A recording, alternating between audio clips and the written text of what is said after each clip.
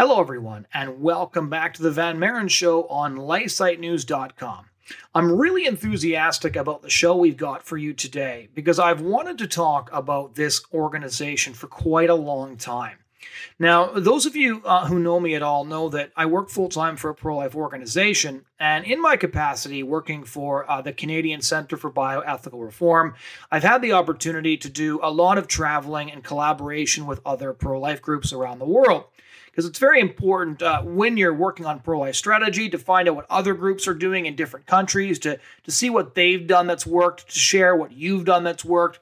And a couple of years ago, in 2019, after a speaking tour in the Netherlands at different college campuses and at high schools on abortion and pro-life apologetics, I was meeting with different pro-life activists to discuss what they were doing in their countries. So I had the opportunity, for example, to go to Switzerland, where I met with the head of the pro-life movement there and discussed their efforts, especially against euthanasia.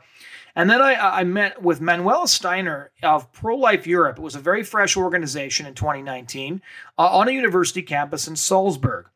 And what they're doing at Pro-Life Europe is really, really fascinating, is that essentially they're a group of young people that are starting a network of pro-life campus clubs right across the continent. They've just done a staggering amount of work in just a couple of years.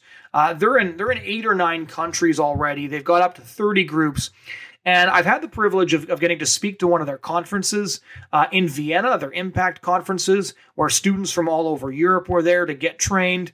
I got to speak briefly at the March for Life in Austria after having been invited there by Pro-Life Europe. And we actually had some of the leaders of Pro-Life Europe, including Manuela, come with us on one of our campus projects to sort of see how we did things. And we've been in discussion ever since, seeing what Pro-Life Europe has been doing, sharing with them what we've been doing. And I really I can't emphasize how impressed I am with what they're doing and what they're attempting. And so I wanted to share their work with all of my listeners, because I think that what they're doing is also really, really encouraging. And a lot of you will know quite a bit about the Canadian pro-life movement. You'll know quite a bit about the American pro-life movement. But I find a lot of people aren't very familiar with what the European pro-life movement is doing in different countries. And it's interesting because wherever the culture of death rears its head, there is a backlash. Wherever abortion takes root, a pro-life movement springs up in response. And I always find that exploring the pro-life movement in different countries is incredibly encouraging, because you realize that wherever you go, you're going to find people who are fighting to defend life, who are fighting to defend babies. And it's a much happier and less cynical way to look at the world than only focusing on all of the groups who are attempting to destroy civilization from the ground up. And so I will present to you, without further introduction, my conversation with Austrian pro-life activist and head of Pro-Life Europe, Manuela Steiner. I hope you enjoy and are encouraged by this conversation, as I was.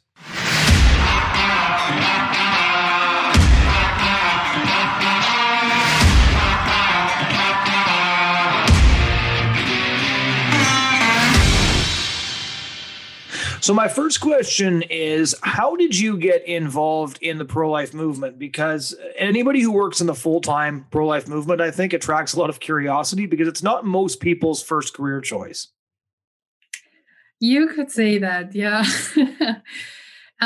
So my approach, I think, started very personal, because I myself was not maybe unwanted, but unplanned child. I was the third child from my parents. They were done after 2, which is why there is a huge gap of 8 years between my older brother and me. And my mom was in her late 30s then. And when she was at her doctor's appointment, he actually suggested an abortion, beginning of the 1990s. Because, she had options then.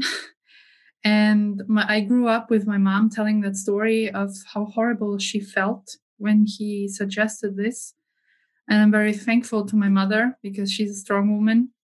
And she yelled at him what opinions or what options he was mentioning. And she's pregnant. She's having this child. End of discussion. And I love her for this. There was always, she told the story very often, and she always said that she was so thankful that she had this strength back then. And during my first year of university, I came in contact with a few active pro-lifers here in Austria from Youth for Life. And that was my first real contact with people actively doing something against abortion. And it took me then a few more years actually from supporting them and telling them how awesome their work is to really feeling that I have to do my part as well. And it was actually reading Abby Johnson's book Unplanned, which gave me the final boost of knowing if this is what really happens, you're done sitting at home and saying it's terrible. You have to do your part. You have to do something. And it seems that I am an all-in girl.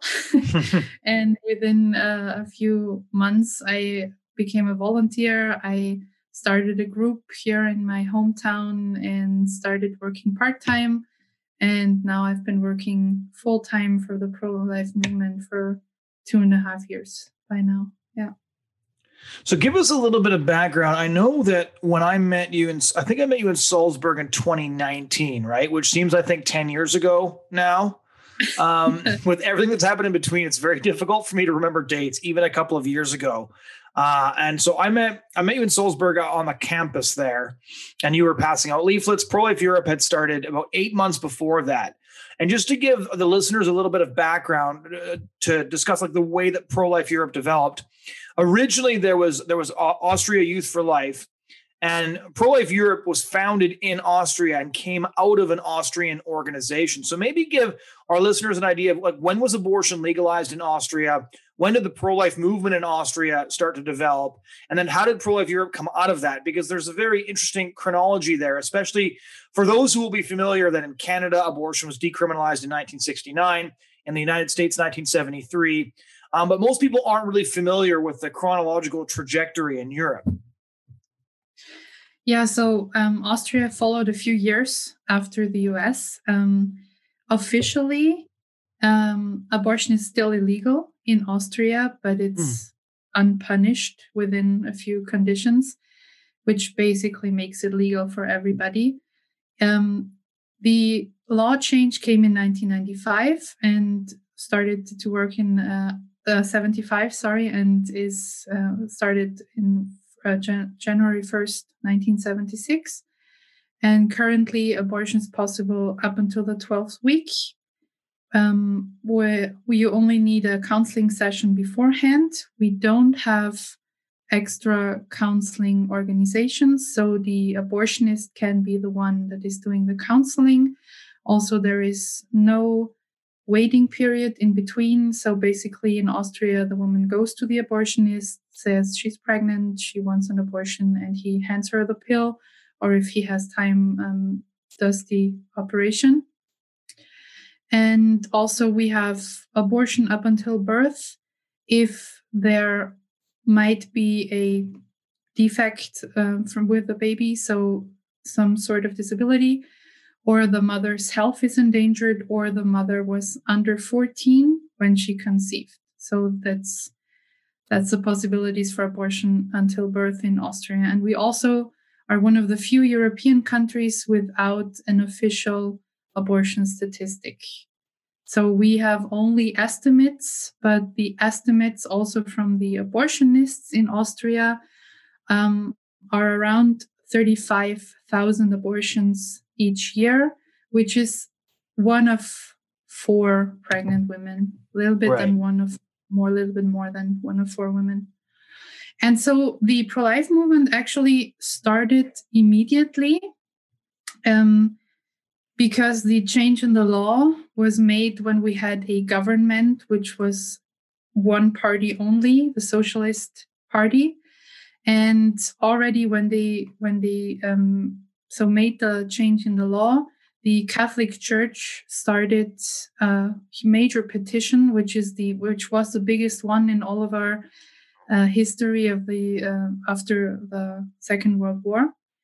Almost 1 million people signed to stop abortion being legalized in Austria, but the single Socialist Party, received the signatures and said, well, we're going to do it anyway. And this is basically then when the pro-life movement in Austria started. The initiators of this petition were promised that there would be further changes in the law to expand the help programs for pregnant women, to have more counseling organizations. It's a long time later, and we are still asking for those additional help resources. They never came.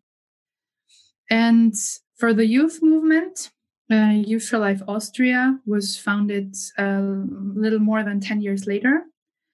It was, I think, 1989, when from a group of young people, they watched the silent scream, I think it's in English. Yes. And after that, they started the Youth for Life. And so that was going on for over 30 years with different approaches, starting with silent marches in our major cities, then starting with talks in schools.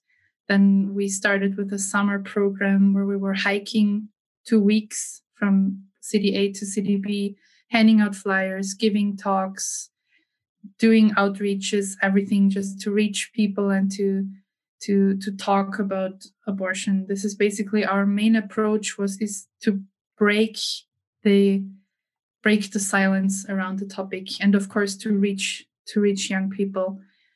And in the last few years, we have always rethought our approach. What is happening around the world? What else could we do? What is more effective? And one of our team members got in contact with a young girl from the US who was on a semester trip to Germany, and she was a member of Students for Life of America.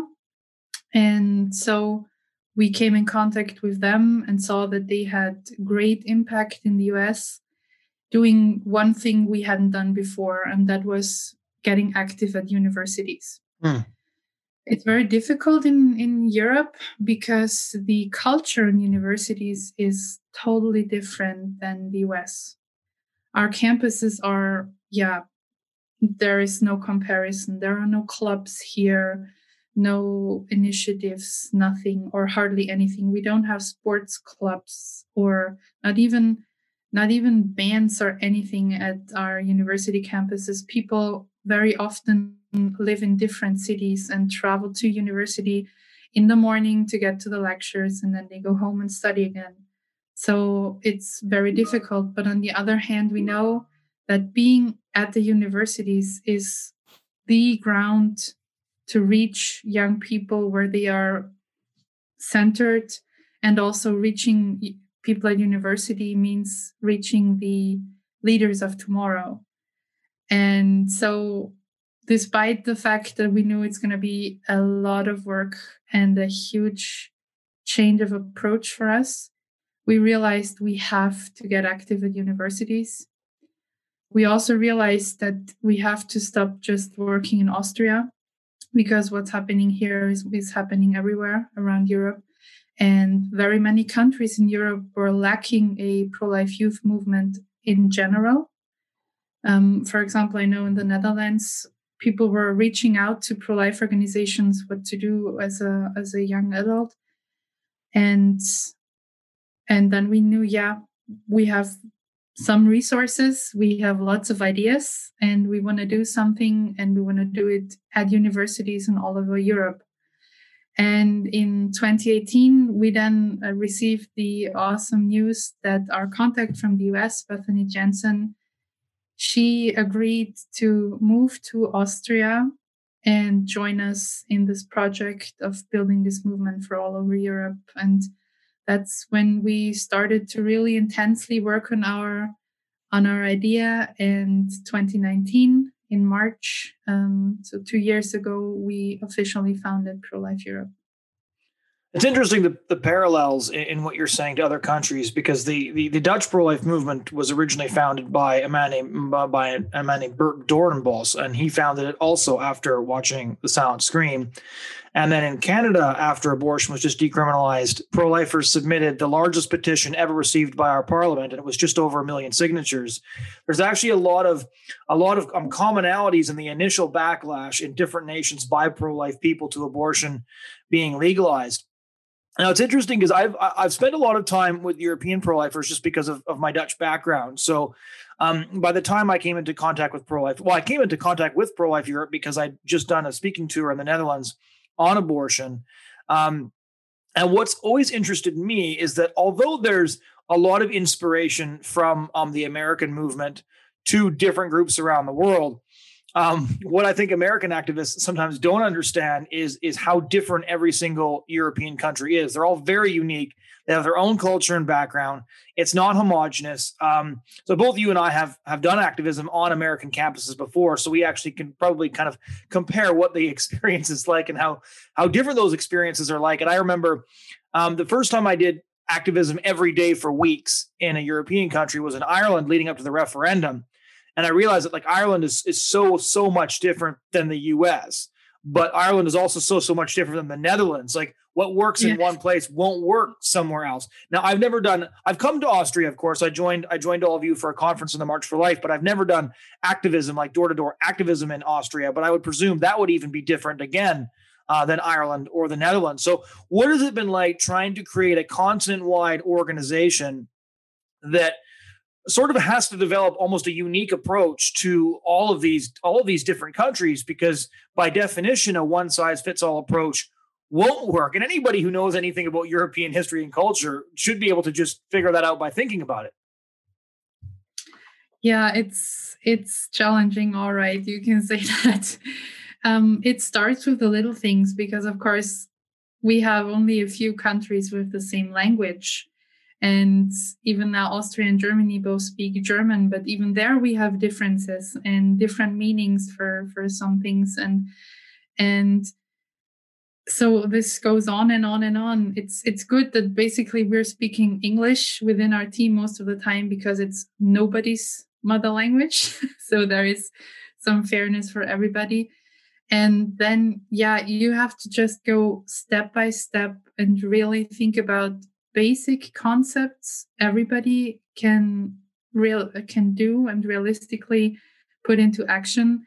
And we have been working with a system of small groups at universities, and we're trying to give them as much freedom as possible. And also, we are always, for one of the first steps in starting in a new country is finding volunteers or a full-time regional director for this country. So we have somebody from this country knowing the culture, knowing the people, speaking the language. But it's really tough sometimes and very much in the details because, as you can see, I'm wearing my orange Pro-Life Europe hoodie, and everybody was fine with this color until we went into Holland, and everybody said, yeah, no, we need white t-shirts. We cannot wear this because in Holland, orange has a different meaning than Germany or Austria or Portugal or Poland or wherever we were before.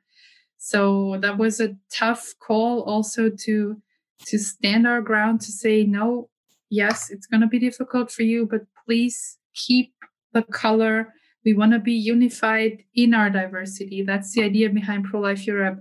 We want to be in every European country and acknowledge all the different cultures, all the different approaches, but we want to stand under one banner. And that's especially in things like color or logos. It's very, very important that you stick to our corporate identity and that you agree to this color so that we can accomplish our goal. Well, in Holland, it looks like your identity is a royalist now. Yeah. So one of the interesting things I found after the Austrian March for Life, and there was a gala afterwards, and I'd spent most of the time talking to all the pro-lifers from different countries. There was Alexandra Nadani from Romania. I spent some time talking to the German pro-lifers, and it must have been annoying because I just pumped them all for tons of information because I'm so interested in what people are doing in different countries, but most specifically, how people respond to the different histories in their different countries, right? So, in Germany, the history about abortion is much more complicated and much different than it is in Romania, and for very, very different reasons. So what has it been like attempting to, like, you can come up with a whole project, you can have, apologetics and training, and then you go to a different country and realize that none of the arguments that work in Germany, work in Romania. None of the arguments that work in Romania will work in the UK. Especially, what would be the difference between formerly Western countries and formerly communist countries be? Because that was also a very fascinating divergence that I found.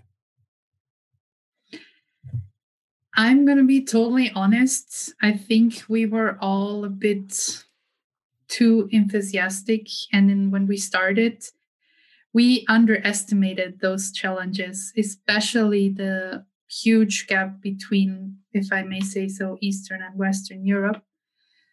We are a very young team, which is, of course, what we intended to be and what we want to be and what we think is necessary to reach the young. We need young people. But you could then see that we were lacking life experience in some cases. And we underestimated those differences, especially Romania in the end turned out to be very, very difficult. Because with the history of communism there, only speaking about the pro-life issue had such a different meaning than when you were doing it on the streets of Austria or Germany or France or Portugal or Spain. We never estimated this. And so that needed a totally different approach. And we then had to say, with our current resources, we can only give that much, and we have to control our current work with our current resources to those countries where our current approach is working. So, which is why we are now working more intensely in Central and Western European countries, because there are more similarities, and when we are on a good basis in these countries, then we are going to focus on our more different approach for Eastern Europe. And until then, we have our volunteers there and we support them with all the materials they think useful. Again, the most important thing was for us to have volunteers there who know the culture, who could explain to us the difficulties they were facing. And we leave them the freedom to decide what to do and what not to do, what action to do, or what training to use, what talk to give, and what not.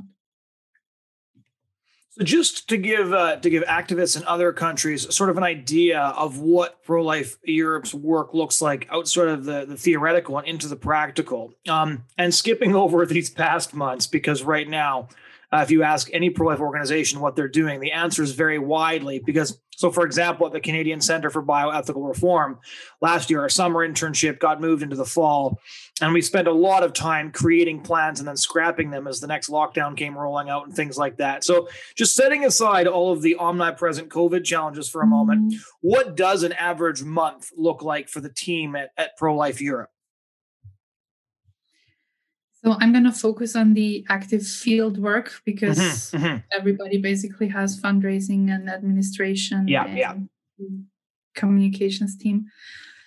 So the field team's goal is to get active at as many university campuses as possible.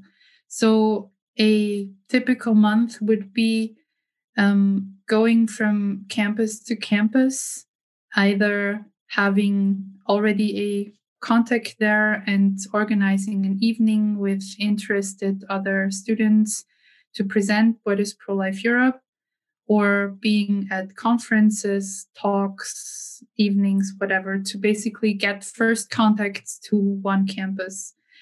Then our regional director would start to work with this contact, and the goal is to have a group of 3. With 3 people, we start a group. And the group is supposed to A, be active on the campus, if possible, and B, be active on social media, because nowadays you can't work with young people without social media. So every group of us has their own logo, gets their own communications package, and starts their own sites on Instagram, TikTok, whatever they see fit. And they are active on the campus. And we are giving them ideas of what activities to do on campus, but we have two main topics: that's education and support. So every activity they do should either be to educate their peers or supporting young women. And one of my favorite examples, what a group can do on their campus to support. One of our German groups before COVID, they just designed pamphlets themselves and handed them or put them everywhere on the campus, that during the exam time, they were offering free babysitters. So if you were a young mother and you had an exam and nobody to look after your baby, they were supporting them by looking after the baby for the hour or two during the campus. And education can be very different. They can do outreaches, something similar to what CCBR is doing. So the goal are one-on-one conversations with their peers, very straightforward, asking about their opinion about abortion. They can be discussing human rights and abortion, but they can also host evenings with movie showings or talk rounds with doctors, abortionists as well, or inviting somebody from a pregnancy resource center. They can, so like I said, we want to really give freedom to our groups to do whatever they seem necessary for their campus, because what we also realized, there are huge differences in every European country regarding possibilities of studying with children as well. So I think Austria is rather well equipped, and there are women and mothers coming to their lectures with their babies. And in, I don't know, Holland, maybe it's more difficult. Hungary is much more difficult. And so regarding of their campus and the possibilities there, the group decides what is most important for now. The one other thing you mentioned is you have this trip across Europe. I don't remember if last summer the trip went ahead despite COVID. The long trek you guys do through several European countries. What's that like? Sort of share a couple of stories to give people an idea of what this is like, because it is a hike through, beautiful European countryside, but it's not just a beautiful hike. You guys are also doing activism all the way along. What is that experience like? Yeah, that's the Pro-Life Tour, which is technically not a Pro-Life Europe activity, but also a project from Jugend für das Leben, so Youth for Life. But we support it, of course, and I've been there a few times. We did have the Pro-Life Tour last year under strict COVID restrictions. So last year there was much less outreach and no talks, and we could only hand out flyers and put them in the post boxes and everything. But usually the Pro-Life Tour is 2 or 3 weeks long. And like you said, we hike through different countries. And along the way, we are handing out flyers. We have large activities within major cities. So basically outreaches where we want to reach every single person on the street with the topic of abortion. And it's so we reach a lot of people because we reach everybody where we pass by. We also reach people with sending out the news that there is a youth group hiking 300 and more kilometers during the summer heat against abortion. And also it is a good tool to get new people involved into the pro-life movement, because it's one in a lifetime experience, and it's 3 weeks of finding friends for life as well. And when you see that sometimes young girls from the age of 13, 14 with tons of blisters on their feet, really. They continue because they feel like this is what they can do right now. Doing this and handing out more information and just being there is their participation in the movement. And when they know that they have done this, then they can also give a talk in school, and they can, in a few years, start a group in their university because they have gone through worse and they want to do more for the movement. Now, I'm interested in what you think about the movement overall in Europe in terms of pro-life engagement and where Europe is at on this issue, because there's sort of two factors to look at. On one hand, you see more and more extreme secularization. You see people apologizing less for abortion, openly justifying it for disabled children, even if they admit that it kills a human. It's like, well, it's justified in that circumstance. But on the other hand, you almost see that extremism on that side waking up more pro-life people, because I've gotten to go to a few marches for life in Europe now, and so, for example, in the Netherlands, I was there a few years ago, and the march had gone from like 3,000 to 4,000 people to 15,000 people were at the march in The Hague when I was there. When I was at the Austrian March for Life with all of you, there was just over 5,000 people there, and the march was only a couple of years old. In Paris, there was the French are strange because in some ways they're the most secular country, and then you've got thousands of them rioting against various ethical issues. So I can't quite figure them out, but their march is also very large. You've got the Swiss trying to hold marches in the face of violence, and they actually had violence break out at one of their marches and had this last year's march canceled over violence, but they still tried.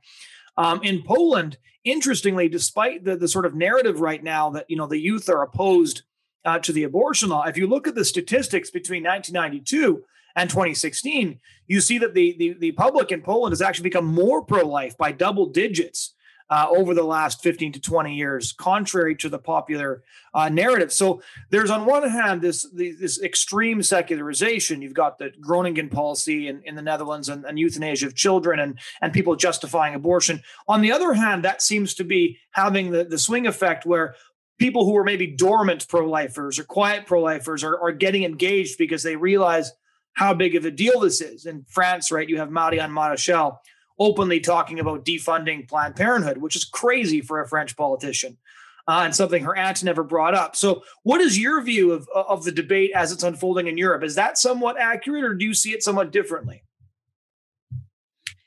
Again, it depends on which country you're speaking about, but probably overall, no, I would agree.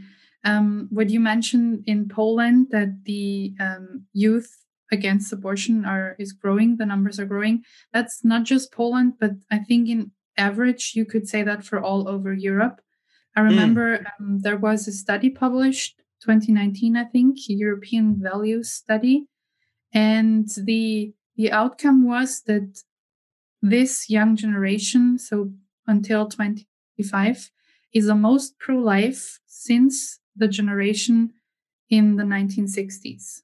So the numbers are growing, but I also agree that one problem is that the extremes are growing. So the society is getting more and more divided, which also you can see at the growing of violence at pro-life events. Mm-hmm. So Switzerland was one case with violence. Berlin, March for Life Berlin, is another where there are hundreds and hundreds of policemen to secure all participants at the March for Life. When I was the first time at the March for Life in Washington, D.C., I saw the police there and I was like, where am I? What is happening here? How is it possible? There are hundreds of thousands of people there and I don't know, 50 policemen.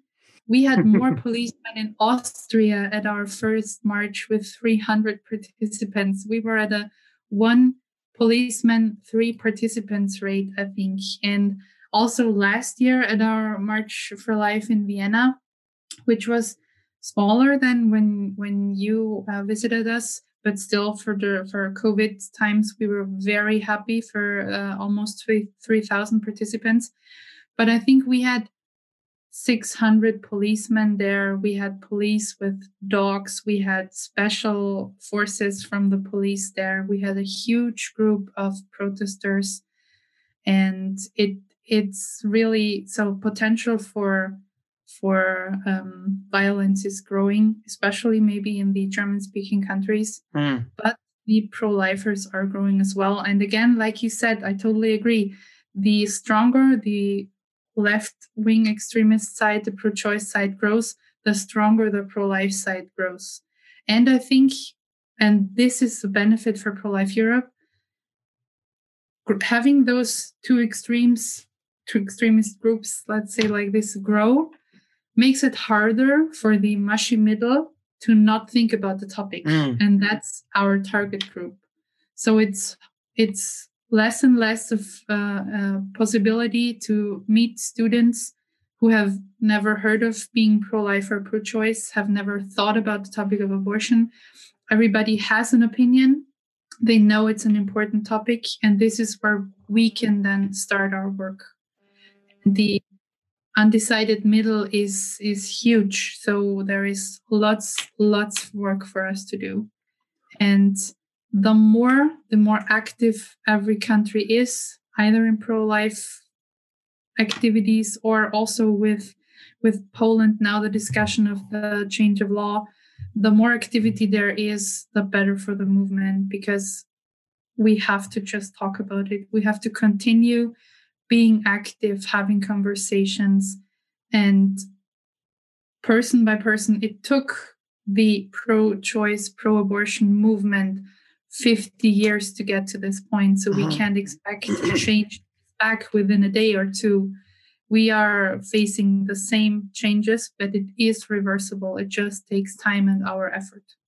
So why do you think the German-speaking countries have a particular difficulty with the backlash? Because it's interesting, in Germany, you've got just pro-family activists like Gabriel Kubi, who have these horrible plays written about them where they're driving a stake through their hearts. And was it a pro-family or a pro-life leader? I think it was a pro-family leader who had their car burned on the curb a year and a half ago. What is it that makes things go violent there? I honestly don't know. It's very difficult. I'm not sure if everybody who is active at a protest for a pro-life organization or activity really is that much pro-choice and really is that open to violence against us. But I think there are always a few who start the violence.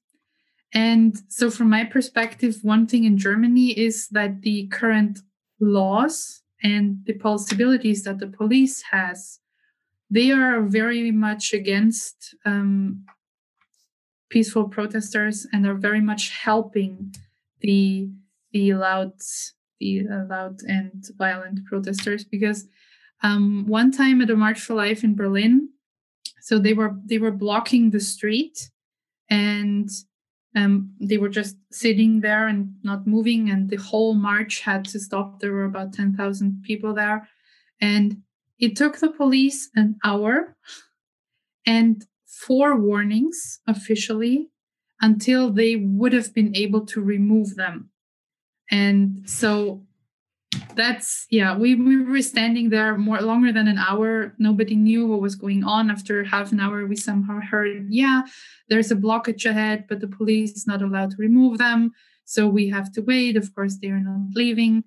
And that, for example, is different in Austria, because there we also had an attempted blockage, I think 2 years ago. And within 5 minutes, police surrounded them. They said, you have 5 minutes to stand up and leave, or we're going to carry you away here. And then they had to leave, of course. And so that's totally different from Germany. And I think, as we all know, Germany is somewhat of a big brother for all of the rest of Europe. If the pro-choice movement and the violent movement is growing there, it spreads to other countries, let alone by people driving from Germany to Austria for a March for Life and something like this. So, as a final question, maybe share one or two of the stories that have encouraged you the most since the founding of Pro-Life Europe. Because I know doing pro-life work, it's very, very hard work because you're constantly trying to figure out what the culture's saying, how you can speak to the culture properly, how you can best persuade people to become pro-life, how you can speak to people who are in deep pain, have made terrible decisions, but are suffering enormously because of them. So pro-life work is a lot more complicated than just being pro-life publicly. And a lot of people, I think, don't realize this, that when they look at the pro-life movement, the amount of work, the amount of research that goes into every public project before every public outreach, the amount of thought you have to put into it. And so what are one or two of the stories that in your time heading up Pro-Life Europe have really encouraged you to keep on going? That's difficult because there are much stories to tell. But I guess it's not one person, but one evening or one event we made. It was the first time we went for an outreach to university. That was the main university in Linz. It was really the first time for a pro-lifer to have an outreach at a university in Austria since we legalized abortion. And like I said, that was a new approach for us. And we knew that the people who were at Youth for Life Austria before us, they all told us, don't go there. It's a waste of time. All universities are super liberal. Every professor is pro-choice. Every university director is pro-choice. It's a lost cause, basically. But we needed it. We needed to do this. We had to try this. But I remember being super nervous, really. I felt sick because I saw in my head, I saw scenes of people screaming at me, pouring their coffee in my face and whatever. And it was such an awesome afternoon. I had great talks. I remember talking with one law student for over an hour, who I think had never before even asked what was the purpose of a law, and he was studying this. And so it took him an hour, and we really had such a good, open, honest conversation. And also with all the other students I met there, that in the end, I was laughing at myself for what I was expecting. And also with every colleague who then joined afterwards, I could only encourage them with what I had experienced, because everybody started with the same fear of, I don't want to go to university. Even when I was studying, I would never have had the guts to speak up against abortion. And now I'm supposed to do this and that on a daily basis. Basically, I can't do this. This is going to be horrible. And everybody came back with the same experience as me, that yes, universities are very liberal and we have been banned from campuses. We have been denied a space to do an outreach. We have had many difficulties getting rooms for talks in the evening at the university. But when we were on the campus, you could see that as much as liberal as the university itself was, students were not. They were open. They were open for honest talks, and we could really make a difference there. And one other thing I think that is motivating myself is not only seeing people change their mind, but also seeing within my team how much people grow when they get really active in the pro-life movement. So we have a young girl working now as a regional director in Austria. She started just after her bachelor's degree, and within this last year, also now working in the toughest situation imaginable. She's growing so much. She's bringing so many ideas. She's bringing so many new people, and just seeing how she grows and how much the whole team can grow by everything she brings to the team is a huge encouragement for me again as well. Well, just a final question. Where can our listeners find your work and follow your work? So, like I said before, social media is one of our main fields. So you can find us on all major platforms: Facebook, Instagram, TikTok. Just search for Pro-Life Europe, and then also follow with all the other pro-life sites with the same logo, because those are the sites of our different groups. There are over 30 now in 9 or 10 countries. And Pro-Life Europe, the main page, has a little more developed content. And on the pages of all of our groups, you see our volunteers and our volunteers at work. And you can see pictures of all the different activities they're doing. And of course, we have a homepage, prolifeeurope.org, where you can also find our contacts and ways to support us. Well, thank you so much for taking the time to share all this with us. Thank you. Thank you for the invitation. Ladies and gentlemen, that was my conversation with Manuela Steiner of Pro-Life Europe. Thank you so much for joining us this week. We do hope you'll head over to LifeSiteNews.com, go to the podcast tab where you can listen to past shows and subscribe to future shows. We really do appreciate you taking the time to listen to these podcasts, and we do hope that you'll join us again next week.